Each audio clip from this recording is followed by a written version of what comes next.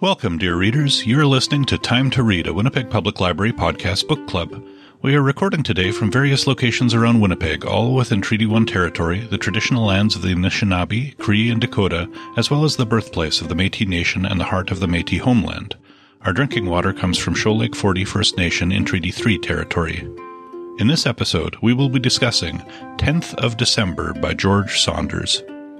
I'm Dennis from the Idea Mill, though I'm currently found at the Henderson Library, and while I'm not the king of IF, I am a member of the Royal Court. Across the screen for me is...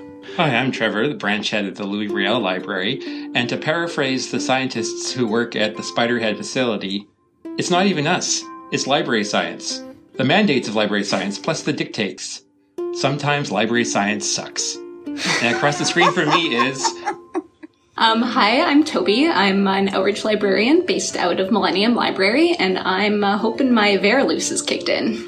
And across the stream from me is... Hi, my name's Kirsten, and I'm the branch head at the Harvey Smith Library. And yes, I have experienced a May to December relationship. Ooh.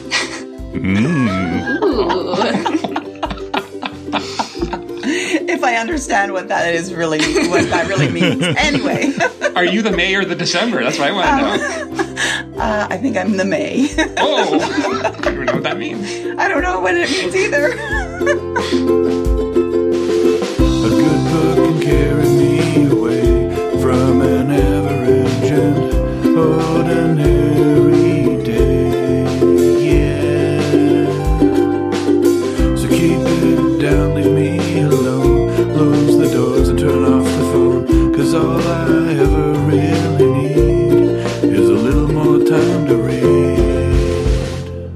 And you, dear readers, we couldn't do this without you. If you want to tell us a short story, you can find our email address in all of our social media outlets by going to wpl-podcast.winnipeg.ca and scrolling to the bottom of the page. If you hang around till the end of the episode, you can enjoy our special segment, Nerd Words for Word Nerds. Normally, Trevor gives us a summary of the book, but there are 10 stories in this collection, and we're going to skip that today and just go to Kirsten to give us a bio of the author.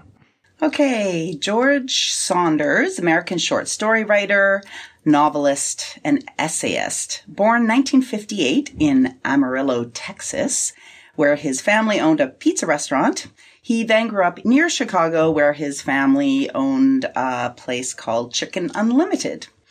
He received his Bachelor of Science in Geophysical Engineering, or specifically Exploration Geophysics, from Colorado School of Mine in 1981. And then 7 years later, in 1988, he continued his education as one does and received an MA in creative writing from Syracuse University.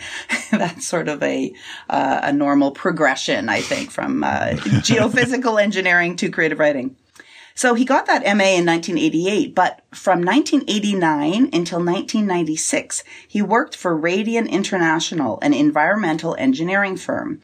And for a time, he also worked with an oil exploration crew in Sumatra.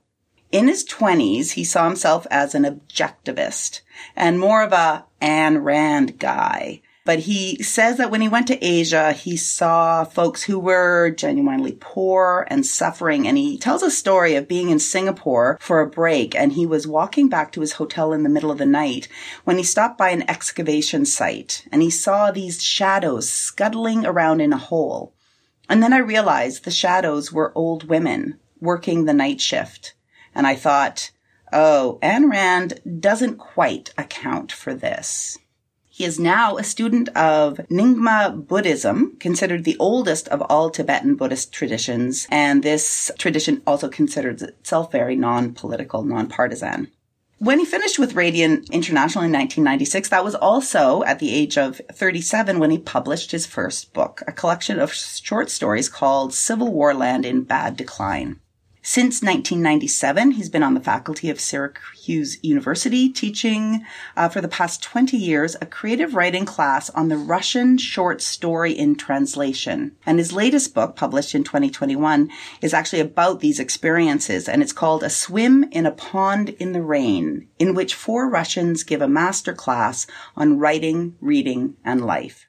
He says of that class that he has a connection with these Russian writers, with the simplicity, the way they take on big topics, and the moral, ethical core of the stories. As for other literary influences, he has also said that he's inspired by the absurdist comic tradition of Mark Twain, Monty Python, Steve Martin, but also the strain of minimalist American fiction writing like Ernest Hemingway and Raymond Carver. He himself has said, "If I can be more efficient with the reader, that implies a greater intimacy with the reader." Maybe we can discuss that later, if that's actually the case. He's won multiple awards, including in 2006, he was awarded the 500,000 MacArthur Fellowship, or the Genius Grant. And in 2017, his first novel, Lincoln in the Bardo, won the Booker Prize. The MacArthur Foundation describes him as a highly imaginative author who continues to influence a generation of young writers and brings to contemporary American fiction a sense of humor, pathos, and literary style all his own. He describes himself as having a natural enthusiasm for things. He says, "I like being alive. That's a bit cheerleaderish." And he believes, as he says in his acknowledgments for the 10th of December, that goodness is not only possible, it is our natural state. And I would encourage folks to watch his commencement address from 2013 to Syracuse University. You can find it on YouTube. It focuses on the theme of kindness and asking, why aren't we kinder? And he actually then wrote a book on that that was based on that, saying, "Congratulations, by the way, some thoughts on kindness." What a life, what interesting experiences. And with all of his focus on goodness and kindness, I would totally invite him over for dinner, because even though I might be intimidated, I think he's a very good, kind man and super interesting. So yes, totally a dinner guest. So before we start talking about the book itself in general, this was a recommendation we got from Toby. And so could you tell us a little bit about what you enjoyed about this book, or what kind of prompted you to select this book? Sure. I read this book when it first came out, 2012, and I really, really liked it. And I don't normally reread books, so as I was looking for something to recommend, I wanted to pick something that I'd read a long time ago and remembered liking, to give myself a chance to reread something. I'm a big fan of satire and black comedy and short stories, and so this has it all. Mm-hmm. Mm-hmm. And we've never done a short story collection. Yeah. Either. So it was perfect. Yeah. Yeah, and I liked it because I was off the hook for writing a summary this month. So. Jeez.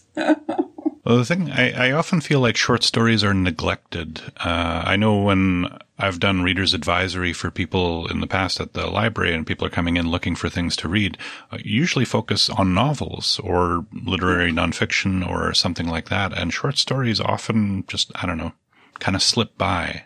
Do you guys read short stories regularly or periodically or rarely? I feel like I've been reading more short stories lately, especially in this last year. I was finding it at first kind of hard during the pandemic to pick up a novel and read it. So I was picking up books of short stories or a short story and just reading it and feeling at least satisfied to have read a story, but only being able to sort of tackle a short story. Dennis, your comment about short stories being overlooked remind me of something that Barbara Kingsolver said once, where she just couldn't understand why short stories weren't more popular, considering that our world is so fast and people are into these 30-second sound bites and tweets and short and, so why do people tend to gravitate to longer, in-depth novels? Why wouldn't short stories be more popular? And I wanted to ask all you guys, I don't read them a whole lot. And then when I started this collection, I started to think, like, I don't really know if I know how to read short stories. And I'm wondering, how did you read them sort of one at a time and give yourselves intentional space between them? Did you read them? Did you binge them? We have a couple of comments from Facebook that we can get to in a bit, but I'm just curious how you approach the short story collection. I definitely felt like when I started a story, I had to finish it. It's like a chapter in a book, but more contained and with a beginning, middle, and end. And it just felt like I couldn't just leave it, even though some of them are quite lengthy. So I would even sort of set myself up with, okay, I have enough time. This is this many pages. I'm going to finish this. And then even if I had more time, I kind of wouldn't want to keep going because I needed to sit and just think about that one for a while before getting immersed in the world of another one. Mm-hmm. I found a similar type of thing. I actually found this got in the way of me reading a bit. With a novel, I know I'm not going to finish the whole thing, so I can read, and even if it's a short bit, that's okay. But with this one, I've kind of felt like, oh, I've only got like 5 minutes. I'm not going to start a new story because I don't want to interrupt it. But then I ended up having to do that anyway just to get it read in time. And it worked, so, you can totally do that. But there did seem to be a bit of internal pressure to try to finish the story. When I'm reading novels, I find that I'm a really fast reader and I'll even skip over things or I'll gloss over, paragraphs or something. And you cannot do that when you're reading a short story, especially these short stories, because every word is precise and every sentence is meaningful, and you could totally miss something very important if you just sort of glossed over it. So yeah, you can't be a lazy reader with the short story. Did you guys read the stories in the order that they appeared in the book, or did you jump around? You read it all in order? I just go in order. Did you jump around? Well, what I did was I read Styx first because it was the shortest one. And it was only about a page and a half. And so I just thought, I just want to just get get a taste, just dip the toe in. And then after I read that, then I went back and then I read them in book order. So I just was curious how you guys did it. So. I mean, I had read Styx before because for our Tales at Night, our adult story time, I'm always looking for really short stories to be able to read aloud. So I had read that one before. So it's funny you should say that, because when I read it, I said to myself, this might be a really good candidate for a monologue for Tales at Night, because it's it packs everything in. We can talk about it individually later, but so on Facebook, we had a couple of responses to the general question about short stories. Amir Poulot said that I like reading the whole collection, like music albums of old. I think the individual stories and the order they are presented tell a larger tale. So that's their take. And Eileen Gilbert says it depends on the author and the theme of the collection, whether she likes to read them individually or as a collection. She says, sometimes short stories allow me to linger in a make-believe world or catch up with what characters are doing. So... yeah, it'll be interesting to talk about this collection as a whole, like what Mara said about were they presented as part of a larger tale or, thematically what was connecting them. And I think that will be an interesting take. I have a theory about that too. My personal headcanon as I was going through the book is that these stories all took place in the same small town in the U.S. and the same week. Oh. That's in my head, and I can't shake it, and nothing in the stories disproves it. Right. They did seem to take place in the same type of universe, right? Like the background kind of dystopia of that world, if we want to go with that phrase, just seemed kind of consistent to me. Yeah, it's interesting. Yeah, I was definitely looking for connections, almost to the point where I was really excited. I saw one because that crazy story that's just like an email to employees about keeping faith and cleaning the shelf. And it's signed by a guy called Todd. Cleaning the shelf. Yeah, and then there's a Todd that appears in another story. I thought, oh my God, is this, I think in the one with the diaries, but then a different last name. So that was not, I thought, oh, that could be the connection. That's the same company, but no, it wasn't. And then, but I have to think that Nightlife, the drug that's administered in my chivalric fiasco, I feel like it must have been developed at Spiderhead in my head. Yes, sure. There's no other, I think that was a pretty strong connection there, but. Absolutely. Yeah, that was a really nice tie-in there. Yeah. Do we want to talk about favorite stories? Like, since there's 10 stories and they all cover different things, we won't be able to talk about all of the stories in depth, but what were your favorites? I really like Victory Lap. I think that's one of my favorites and one of the ones that stands out from my first reading of the story.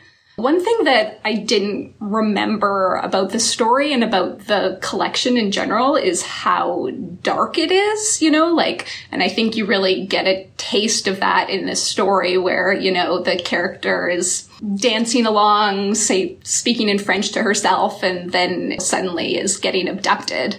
Yeah. Yeah, that was a good kickoff story because there was one thing that I found very consistent about all the stories is that usually when it jumped into it, and he often starts and finishes in the heads of the characters, so you're not actually seeing from outside, you're seeing from inside their heads. The characters right at the beginning annoyed me so much.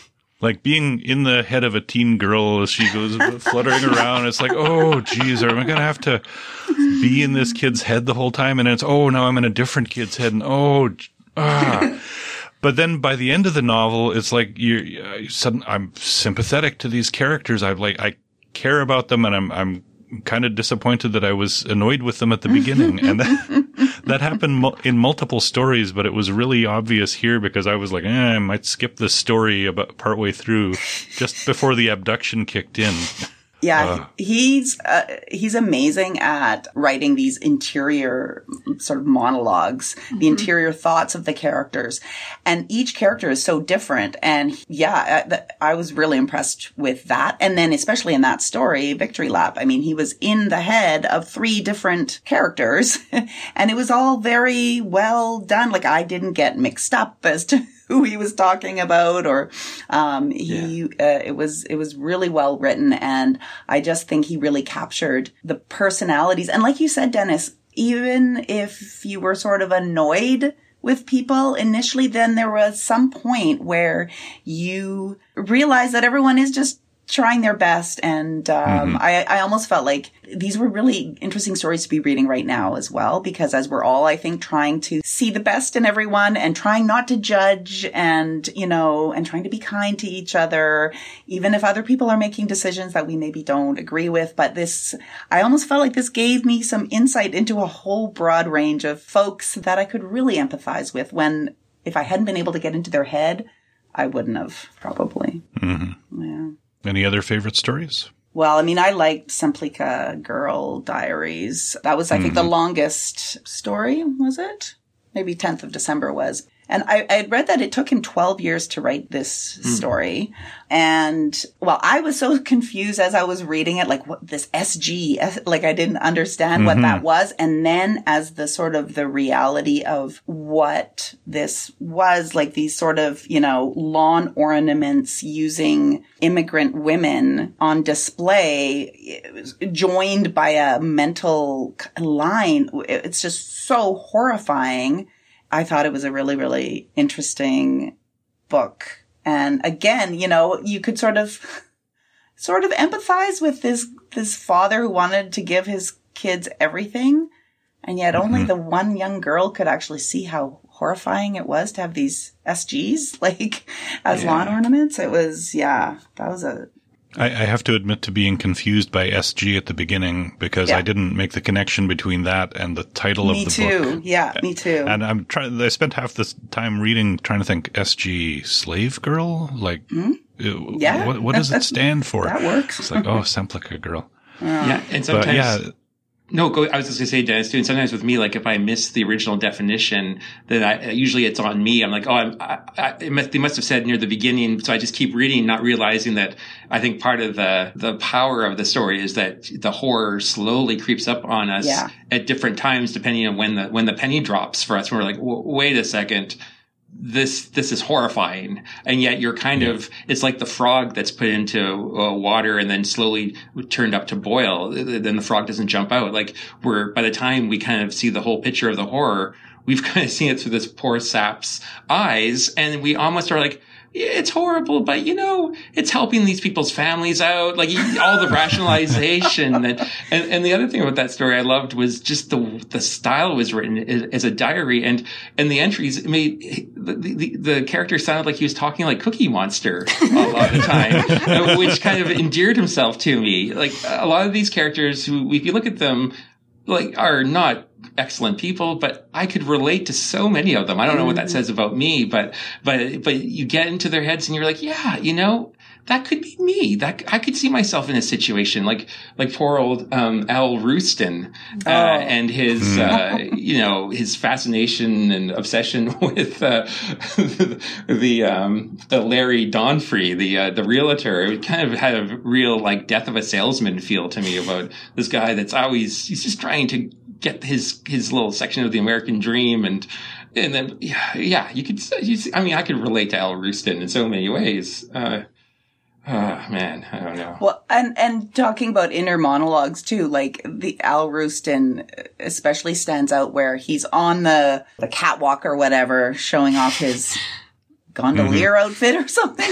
And at first he's like, oh my gosh, like this is terrible. But then he was like, oh, I heard that one whoop in the back. Oh. And then his whole inner monologue changes and he's like, I crushed it. And I was like, good for you. Good for you. And you're talking about George Saunders' use of words. I wrote down here, pity whoops and mercy cheers. Yeah, I know. I thought that's just perfect. That's exactly what he got. But yeah, he didn't see it that way. No. To him, the crowd was on his side. And he was having an internal battle between himself, And then when he got backstage and Larry Donfrey came over and said, oh, don't worry about it, Ed. No one's going to remember it. And he's like, what's he talking about? And it's like, do you call me Ed? And then, so he always had a different idea of how his little catwalk went. But I pulled out some of my favorite quotes from the various stories. And in that one particular, I have, the room made the sound a room makes when attempting not to laugh. Which is when he comes out. And I thought that was wonderful. Yeah. Yeah. He did have a lot of great turns of phrase. Yes. Yeah, and I think, like, when you said American Dream, Trevor, like, I think that's also sort of what was, I could see thematically. I mean, it was really a harsh criticism of the capitalist society that we live in. And also just there's this, like, there's such a disconnect between what everyone just hoped and dreamed for and thought that they would be able to get, and then their reality. Like, so especially with the Semplica girls. Semplica? Is that what it's? Semplica Girl Diaries. Like he was never gonna get out of that life, but he just kept, that American dream. If you just keep working hard enough, which is just such BS. Yeah. And I mean, sorry, I was just going to actually read something too from that, because he stood looking up at the house, sad, thought, why sad? Don't be sad. If sad, we'll make everyone sad, and have to do better, be kinder, start now. And so it's like, okay, I just need to, fix my attitude and just work harder, and I will get that American dream. And meanwhile, we're looking on going, yeah, buddy, it's not going to happen. Yeah. It's not really. The theme of desperation, I think, was very prevalent throughout many of the stories. And the Semplica Girls really made that very clear. Like, you're looking at it and the creeping horror of learning that these are human lawn ornaments gets to you, but also just seeing how stratified their neighborhood is, how much pressure there is to keep up with the neighbors, and the dangerous position that puts you in. Also the fact that they were suddenly desperately criminalized by the act of their daughter freeing the Semplica girls. And now all of a sudden, not only do they have to worry about being bankrupt, but also all going to jail. Yeah. There's that one really eager detective that takes on the case. Well, maybe they'll ignore it. This is a minor thing. It's like, nope, I'm sticking around. I've got nothing else to do. I'm going to just stay here and figure this out. Oh, boy. And then, you'd mentioned Kirsten in his bio about being efficient with the reader. This is a story that cuts off right at that point where, okay, now they're trying to avoid being arrested by this detective, but it stops right there. You don't know what happens next. He just leads you up to this point, and the rest is up to you now. Some novels I've read, or even some short stories, they give you a denouement at the end, right, where it kind of, and then afterwards this happened and everything was okay, or, nothing like that in any of his stories. It just cuts it right at a point where there's still more that could be said. Yeah, hopefully the family or the dad doesn't end up at Spiderhead. Yeah. He needs enough money to get into Spiderhead, though. That's right. Yeah. That was the privileged. Yeah. Yeah. The privileged. Yeah. And I have to say, Spiderhead, I think, was my favorite story out of the bunch. Yeah. Because I've always been fascinated with, human motivation and mental processes, and the idea that you could take chemicals and they alter your brain.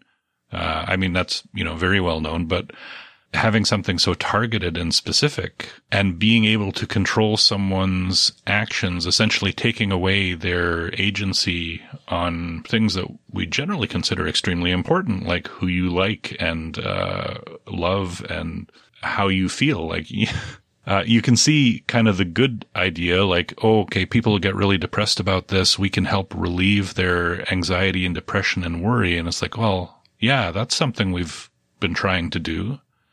And at the same time, it's like, yeah, we can just erase it from your life. We can, it's like, oh, wait a minute. Yeah. How far are we going here? Yeah. I thought that was really amazing. Mm-hmm. In my chivalric fiasco, I did think it was funny when the janitor is sort of moved up to be a knight or whatever. He says, "Hooray, finally a medicated role." Right.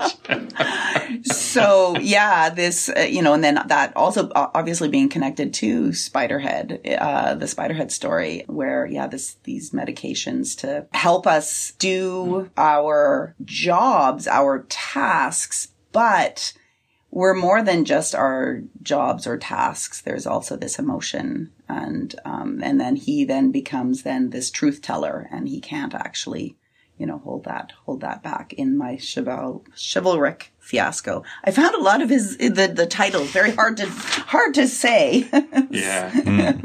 I remember reading somewhere once where he said that he likes to create sentences that jangle, and now I know what that means. He'll choose a word that's not the first obvious word in a sentence, but it just is the word that stands out. And within Spiderhead too, it's such an interesting, it's so dark, the premise, and we're dealing with people that have done terrible things already and then are having terrible things done to them, and yet they're relatable.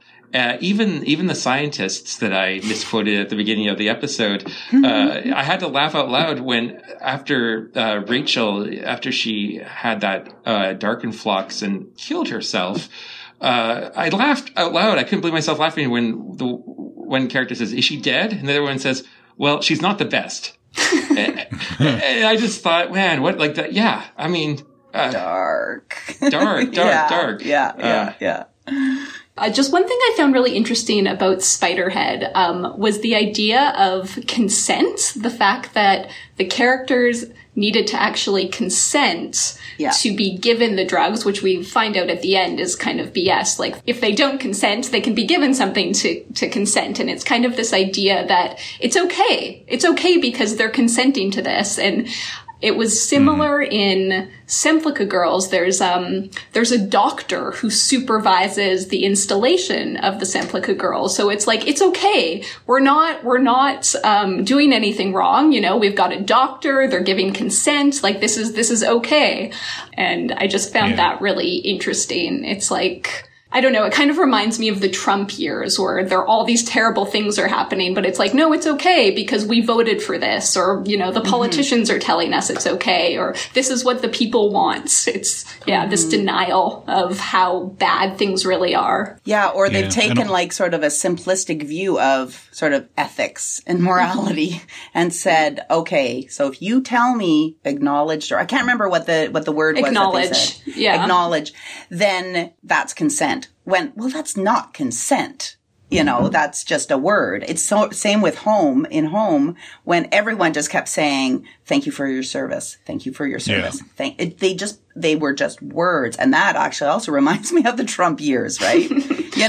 Saying words that end up not having any meaning. Yeah, anymore. it's like the thoughts and prayers that people say after any tragedy, right? Exactly. Meaningless at this point. Yeah. the thing I liked or I related to, I always try to find things to relate to in all the stories. In Home was when the main character he goes into that store and he's been away for so long. He picks up the Mevox Max and he asks what it is, and then those guys are like, well, I think you should ask, well, what do I need it for? And then they hand him the Mevox Min, and he still doesn't look at this little card. And I was like, I can relate to that, because I am not an early adopter of technology. And I was like, oh man, how long has this guy been away at the war that everything's changed on him? But and how just no one can just tell you, though. It's like, what is it though? Like, yeah. Come on. Yeah. The difficulties in human communication are something that he did very well. A lot of times, they say someone isn't necessarily listening to you. They're waiting for their moment to talk. And when you say something, people aren't always responding to that. They're responding to what they're interested in based on what's just come up. And that happened a lot in these stories where people are talking a little past each other and not really grasping what the other means or wants, which, again, realistic, but also a little stylized. Like, when we talk about his ability to, describe people's inner thoughts, the one thing I found consistently was I never think like any of these characters do, right? My inner voice does not travel along the same paths as theirs. So I found it interesting, but also I was not directly connected to them because of that. Yeah, there were a few times when I did see myself in it, and I definitely could see, like in that last story, the 10th of December, the young boy who's out in the forest, with this whole kind of scenario in his head of what he's fighting for and, and his love interest and all this. I have nephews who do that. Like, I can see them in the backyard and they have their branches and they are just, and by themselves, they're just like, and there's a whole world going on in their head, and I just know it. And my sister, I won't say which one, I remember her telling me that, cause I feel so bad about this, but I was always embarrassed to walk with her to school because she always dressed like really interestingly. I mean, now I look back and I'm like, you were your own person, Hannah Laura, and you didn't care. And she said later, I just always had this internal voice going, you are looking good. You're looking so good with that orange backpack and those wide white pants. Everyone thinks you are cool. Like, and it just made me think of Al Roustan, and having that internal monologue. So even though I couldn't always see myself in there, I could see other people. I could place other people there. Yeah. Well, and for me, I had sort of the opposite reaction to not all the stories, but several of them where their way of thinking or talking just really aligned with my own internal thinking and talking. So I definitely almost became the surrogate in the many of these stories. Spiderhead, Simplica Girls, Al Roustan especially, but my favorite story, I think, was my chivalristic fiasco, just because, it was the least dark and most fun, I thought, even though it's about a rape. Yeah. Which, I'm not saying, let me rephrase that. That's the thing about Saunders. You can like a story without endorsing the elements of the story. Well, and that's the thing with these dark. As if, Yeah. For sure. Yeah, that did not come out my mouth the right way. One of the stories we haven't talked about yet in the collection was Puppy. Not a lot of science fiction, but a lot to do with class. And what I kind of gravitated to was the different parenting styles of the two mothers.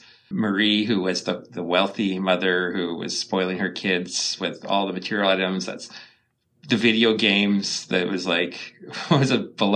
Noble Baker versus the Bra Italian Stuffer, Loaves expansion pack. Yeah.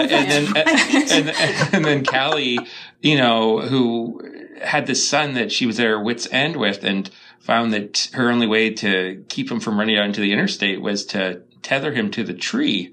And that story, I read that story through a couple of times, because the first time I had a hard time transitioning between the two sides, even though they're very different. But just to me, it was a very interesting meditation on parenting. Again, with all of his stories, very complex. And I'm not going to advocate for Callie's style over Marie's, but it just seemed like, you know, who loved their kids more? I mean, it's hard to say. They probably both thought they loved their kids and were doing what they thought was right. And who's to say that one was right and one wasn't? I mean, if the alternative was Callie's son running out into the road, then tethering him to the tree was an act of love in a perverse way, just to get him through that time. But I mean, yeah, anyway, I'm just rambling. It's, I don't know if anyone else had thoughts on Puppy.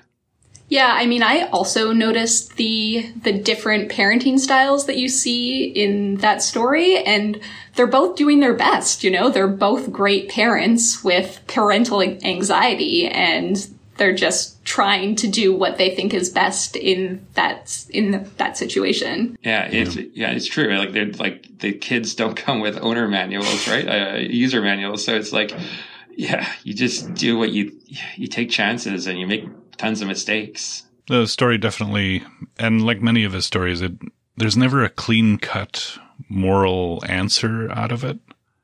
I mean, aside from generally feeling compassion for each other, which did come across in all of the stories, that in the end, you know, you feel like you want to be a little more compassionate to these people.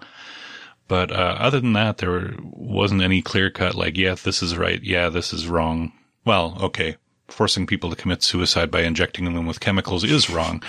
But, you know, there was a lot of moral ambiguity throughout that did leave a lot to think about. And, yeah, it definitely makes this a rereadable collection, I would say. Mm-hmm. But Dennis, it's the mandates of science, plus the dictates. The mandates and dictates of science. And sometimes science sucks. Yes. Well, before we move on to our next section, do we have any final words or thoughts on any of the stories or the book as a whole? Did we wonder about the title of the collection, 10th of December? Yeah, I wasn't clear on how that was related to the story or the collection as a whole. 10 but stories? It's also my wife's birthday. 10 stories. And your birthday? Yeah. My wife's birthday. Oh, so, Bernadette's birthday, so... Yeah, so it's a nice date. Yeah. I did look into it a little bit because I was curious, because December is actually Latin for 10, well, des, right? And in the, I don't know, the old calendar, calendar, it was the 10th month. And symbolically, it's like, yeah, endings and beginnings. Also, 10-10, so 10th of the 10, is often like related to guardian angels, like trusting that the universe is helping you or looking out for you. But in Buddhism, and we know that Saunders is a Buddhist, 10 is one of the most important numbers. There's the 10 hindrances to enlightenment, and then there's the 10 powers of Buddha. There's the 10 ox herders' pictures, which is an artistic metaphor for the path of meditation. And we also know that George Saunders is, you know, well, maybe you don't know, but yeah, he likes to meditate. Anyway, I don't know, but it's also the end of the book. So the 10th, yeah, I don't know. You could read a lot of stuff into it. Plus, we use a base 10 numbering system, so 10 is a popular number. I mean, for a collection that's called 10th of December and features a story by that name, we didn't even talk about that, which, I mean, is interesting. Like, out of all the stories, this one doesn't stand out. I mean, it's wonderful in its own way, and it really doesn't have any of those dystopian or sci-fi elements, and so maybe it stands separately from the rest of them. Yeah. Yeah, I know. When I read the last story, and I did read the last story last, because at that point I was reading them in order, I closed it and I just said, well done. You know, like I just felt like that story, that gave me everything I needed, the 10th of December story. Like I felt like, yeah, that was a full meal. And I was happy to read it, and I felt like I was better for it having read that story. And yet, you're right, we haven't explored it at all. Maybe it's okay we didn't. Maybe for the readers, you know, and the listeners, they can read it and leave something untalked about. I'm okay with not talking about the title story, but I have to say, Kirsten, you've given way more thought into the title than I ever did. Well, sometimes I get like, well, you get into rabbit holes too, and it's like, oh, and then symbolism and it's an easy thing to lose yourself in.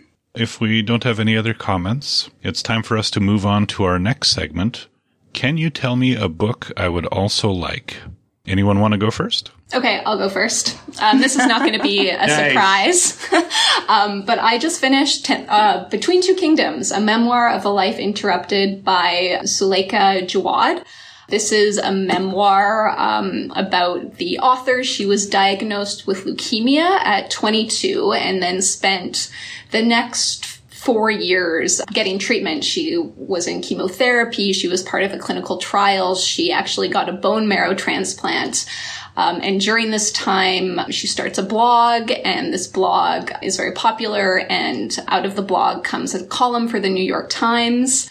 Spoiler, she's fine. She survives. And when she gets out of the hospital, she embarks on a road trip, a 100-day road trip.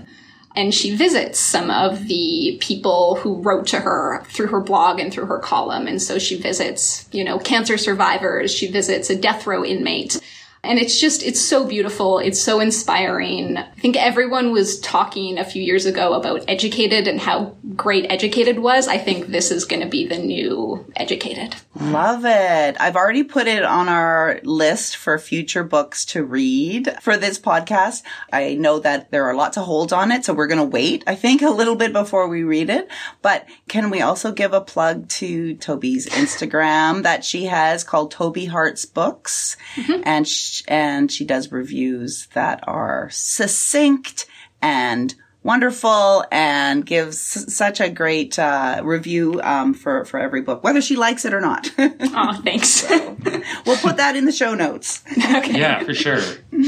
Well, I mean, I could go next. A lot of people have compared George Saunders to Kurt Vonnegut. And so my book recommendation is Welcome to the Monkey House, which is a collection of Kurt Vonnegut short stories, 25 of them. And just like 10th of December, several of them were previously published as individual standalone stories in various magazines. It was his first collection of writing in that he wrote short stories before he transitioned into novels. And before he wrote short stories, he wrote journalistic pieces. So a lot of the stories are written almost in a journalistic style, short sentences, clear, concise. But again, a lot of the similar themes that George Saunders touches on, like a dystopian future, sci-fi, lots of satire, and lots of dark humor. Some of the stories maybe have not aged as well as we have hoped since this came out in the 60s. But others feel as fresh as if they were written today. A couple of standouts. One is Harrison Bergeron, about a future world where everyone is mandated to be equal in every way, extreme equality. So if you happen to have an above average intelligence, the government implants these radio transmitters to interrupt with your thoughts. So it makes you average. If you're extra strong, you have to wear weights to weigh you down. So you, et cetera, all the way through. And of course, complications arise. And the other story I wanted to shout out is called EPICAC. I'm not sure if I'm pronouncing it right, but it's the name of the world's smartest computer. And it's so smart, it learns about love. And the narrator, who is also its programmer, enlists EPICAC to write love poems that the narrator can then share with his girlfriend, but passes them off as his own. And so EPICAC becomes kind of like this go-between between him and his girlfriend. And wouldn't you know, he falls in love with his creator's girlfriend. So love triangle there with the computer.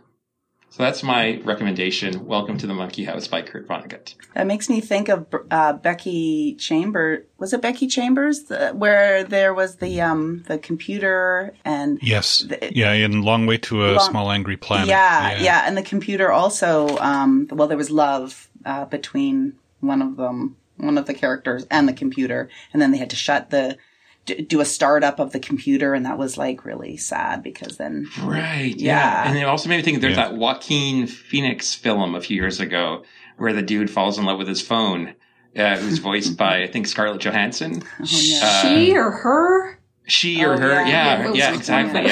Yeah, one of those. So definitely reminded me of that as well. So, Trevor, were you worried that someone was going to pick that same... I was worried because I know Dennis is a huge Kurt Vonnegut fan, that perhaps he may have picked that collection. And he's not said anything. I can't read his expression on his face, whether something's happened or not. That was one of the books that I had considered. Oh my gosh! Yeah. But I should let you go first because I had a backup. No. I didn't select that one, so. But I did consider it. So amazing. So why don't you go, Dennis? Tell us what you have. Sure. I went with something that I thought maybe Trevor would have picked too, Whoa. and that is Skeleton Crew by Stephen King. I was a big Stephen King fan when I was younger, and I remember specifically Skeleton Crew because I had it a paperback that I'd gotten from a garage sale or something like that, and we took it out with us when we went camping. So the whole time we were at the lake, and my family was all fishing on the boat that we had, and I'm sitting there reading Skeleton Crew by Stephen King. I'm not comparing Stephen King to George Saunders directly. They're very different kinds of writers. I find both of them very interesting. It's a good collection of short stories. If you like horror, it's Stephen King at his early finest, I think. The stories include The Raft, which was one that really stuck out to me because there was a raft at this lake that we were at. Mm-hmm. And so when I was out on that raft, I was sometimes a little worried that there would be a monster coming out from the deep, like in the story. So yeah, it's been a while since I read it, so I'm not going to say too many specific things about it. Just if you like Stephen King at all, if you like short stories at all, enjoy some good horror, Skeleton Crew by Stephen King will not steer you wrong. Did we mention that Home, one of the short stories in the 10th of December, won the Bram Stoker Award in 2011? So just talking about like horror and... Okay, my book recommendation, like I was saying, I am reading a lot more short stories these days. This collection, actually, I haven't read yet, but I'm reading it next. It's this year's Giller Prize winner, How to Pronounce Knife by Suvankam Sumavongsa. I was actually wondering if Toby had read it yet. Oh, she's got it. It also just came in for her. So I'll be interested to read your review. So, like I said, I haven't read it yet, but the Giller Prize jury described it as a stunning collection of stories that portray the immigrant experience in achingly beautiful prose. I believe Suvankam is Laotian. It's also described the emotional expanse, chronicled is truly remarkable. Her fiction cuts to the core of the immigrant reality like a knife, however you pronounce it. And it's been described as having very precise prose, focuses on seemingly mundane aspects of different people's lives and rooted in simple truths. And she says, I know whenever we encounter stories of immigrants and refugees, they're always sad and tragic, and rightly so, they are. But I feel like that image is very narrow about who we are, who we really are. We're also fun and ferocious and hilarious. So I'm looking forward to reading this collection of short stories. That's How to Pronounce Knife by Suvankam Famavongsa.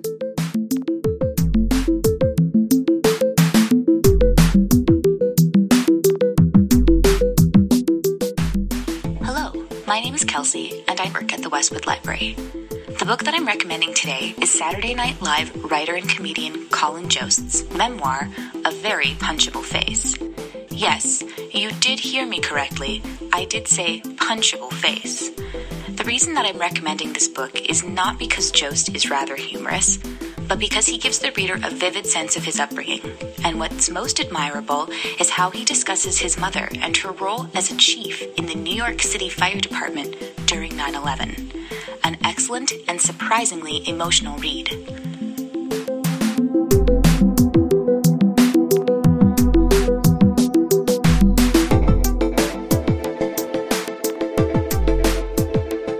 Now it's time for everyone's favorite segment, Nerd Words for Word Nerds, in which we tell short stories about the words or phrases that have been percolating in our brains over the past month. Nice. Anyone want to give it a go? Well, I have mine right here in front of me. I don't mind going.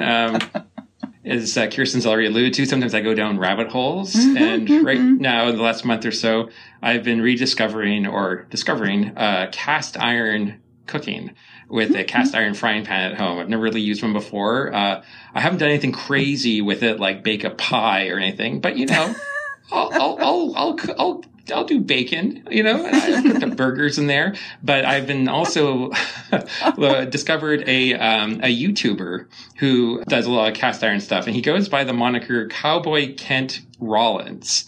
And I'm not sure about this guy. I'm not sure if he's the real deal or if he's a sham, but he has a ton of YouTube videos. And we have one of his books in WPL's collection. It's got the unfortunate title of The Taste of Cowboy. And it's a cookbook. And he uses all kinds of like old timey terms and things. I don't know if it's a put on or if it's for real, but one of the terms he uses is cackleberry. And, I had to look it up. He's referencing eggs. Cackleberry was an old timey term for eggs because hens cackle. And egg is, I guess, the shape of a berry. Apparently, berries were known for any small, rounded, juicy fruit. I know an egg isn't a fruit that doesn't have a stone, seeds, or a pit. Whereas apples were used for any other type of fruit, including sometimes used for different kinds of nuts. And so that's why, if they didn't know what it was, they would call it an apple. So a pine apple was looked like a pine cone, but it was an apple. And in French, like pomegranate, pomme is like the apple with lots of seeds, and pomme de terre is a potato, ground apple, I guess, earth apple, I don't know. So anyway, cackleberry. And I just want to read you, when you click on a website and it says the about thing and then it gives you a biography, this is what it says about Cowboy Kent Rollins. Kent Rollins is from a lost period of time and a dying state of mind when life was simple and character was king. So I think it's a cry for help more than anything. So we'll put a link up to that, and that's my word, cackleberry. Nice. Oh, my goodness. I don't think I can follow that up. Mine is so boring compared to that. No. But I'll just go for it anyway. I used to really like the word facetious, so I chose that. It seems fitting for the book we were discussing, as it is defined as treating serious issues with deliberately inappropriate humor. I like to think of facetiousness is kind of like the nicer cousin to sarcasm. Like sarcasm is meant to be mean or convey contempt or mock, whereas facetious is just being funny, being inappropriately funny. And then for some extra word nerd points, I believe facetious is the only word in the English language with all the vowels in alphabetical order. Whoa. Yeah. Nice. Wow. Did you just figure that out? No, I remember reading it, and I should have Googled this before this conversation, because I might be wrong that it's the only word, but it definitely has all the vowels in alphabetical order. Interesting. Well, as Mark Maron likes to say, why Google when you can speculate? Exactly. Yeah. I'll never look at facetious the same way again. Me either. Well, I'll go next. I already alluded to the title, My Chivalric Fiasco, that I like that, the one term in there, or the one sentence in there, hooray, finally a medicated role. And I know you were talking about it too, Trevor, as being a story that you really liked, and then you got caught up in whether you were allowed to say that or not. But I loved how when the guy took the medication, then all of a sudden his thoughts were all in sort of Shakespearean wording. My nerd word, though, is fiasco, because I thought I do not use that word enough. Fiasco. So it is a thing that is a complete failure, especially in a ludicrous or humiliating way. And with these nerd words, I really like to look at the etymology of the words. It's always fun to sort of research that. So in the mid-19th century, the word sort of came up, fiasco, from the Italian, literally meaning bottle or flask, as in far fiasco, make a bottle.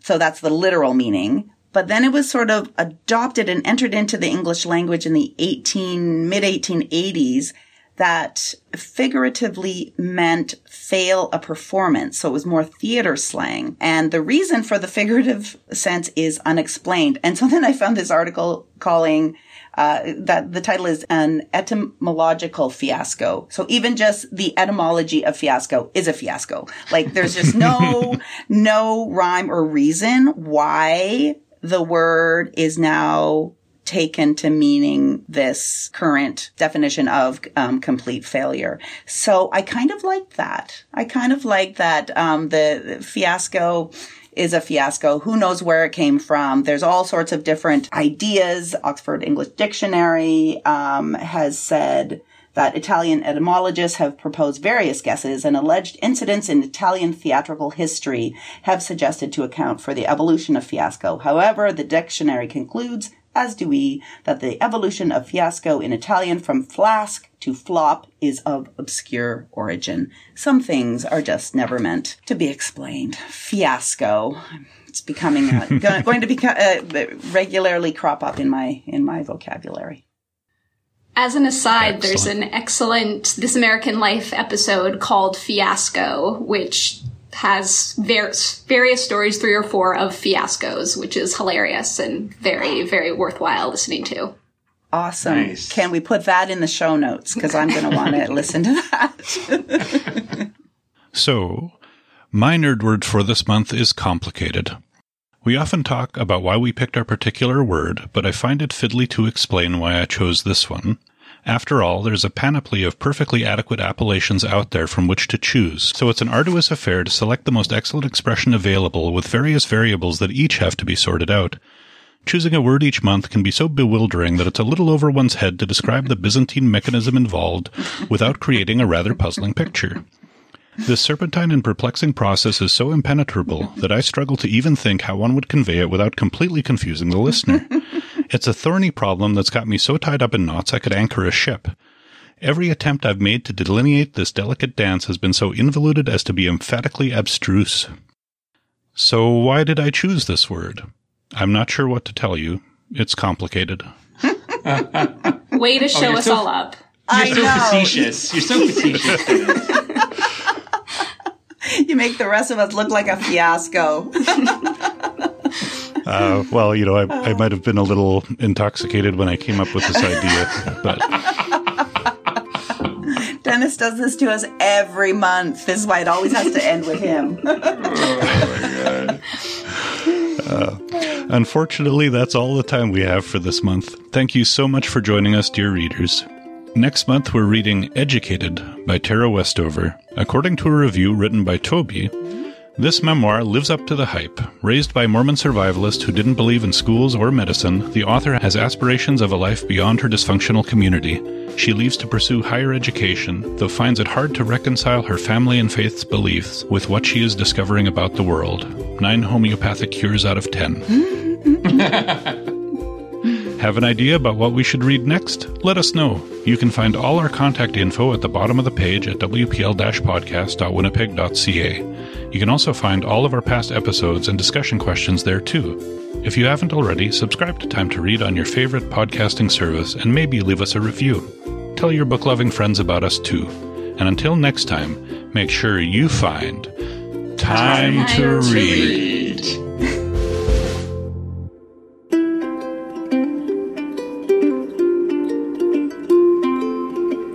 All I need is time to read.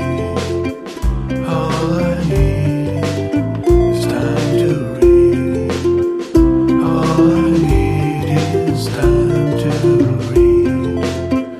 All I ever really need is a little more time to read. I find that when I'm reading a novel, I'm a quick reader. But I think I'm also like a bit of not a lazy reader, but I just, Full patrons. It is now time for us to disinfect the building, so we ask that you make your way to the exit Sorry. and leave the building accordingly. If you're attending a drop-in class, please disregard this message.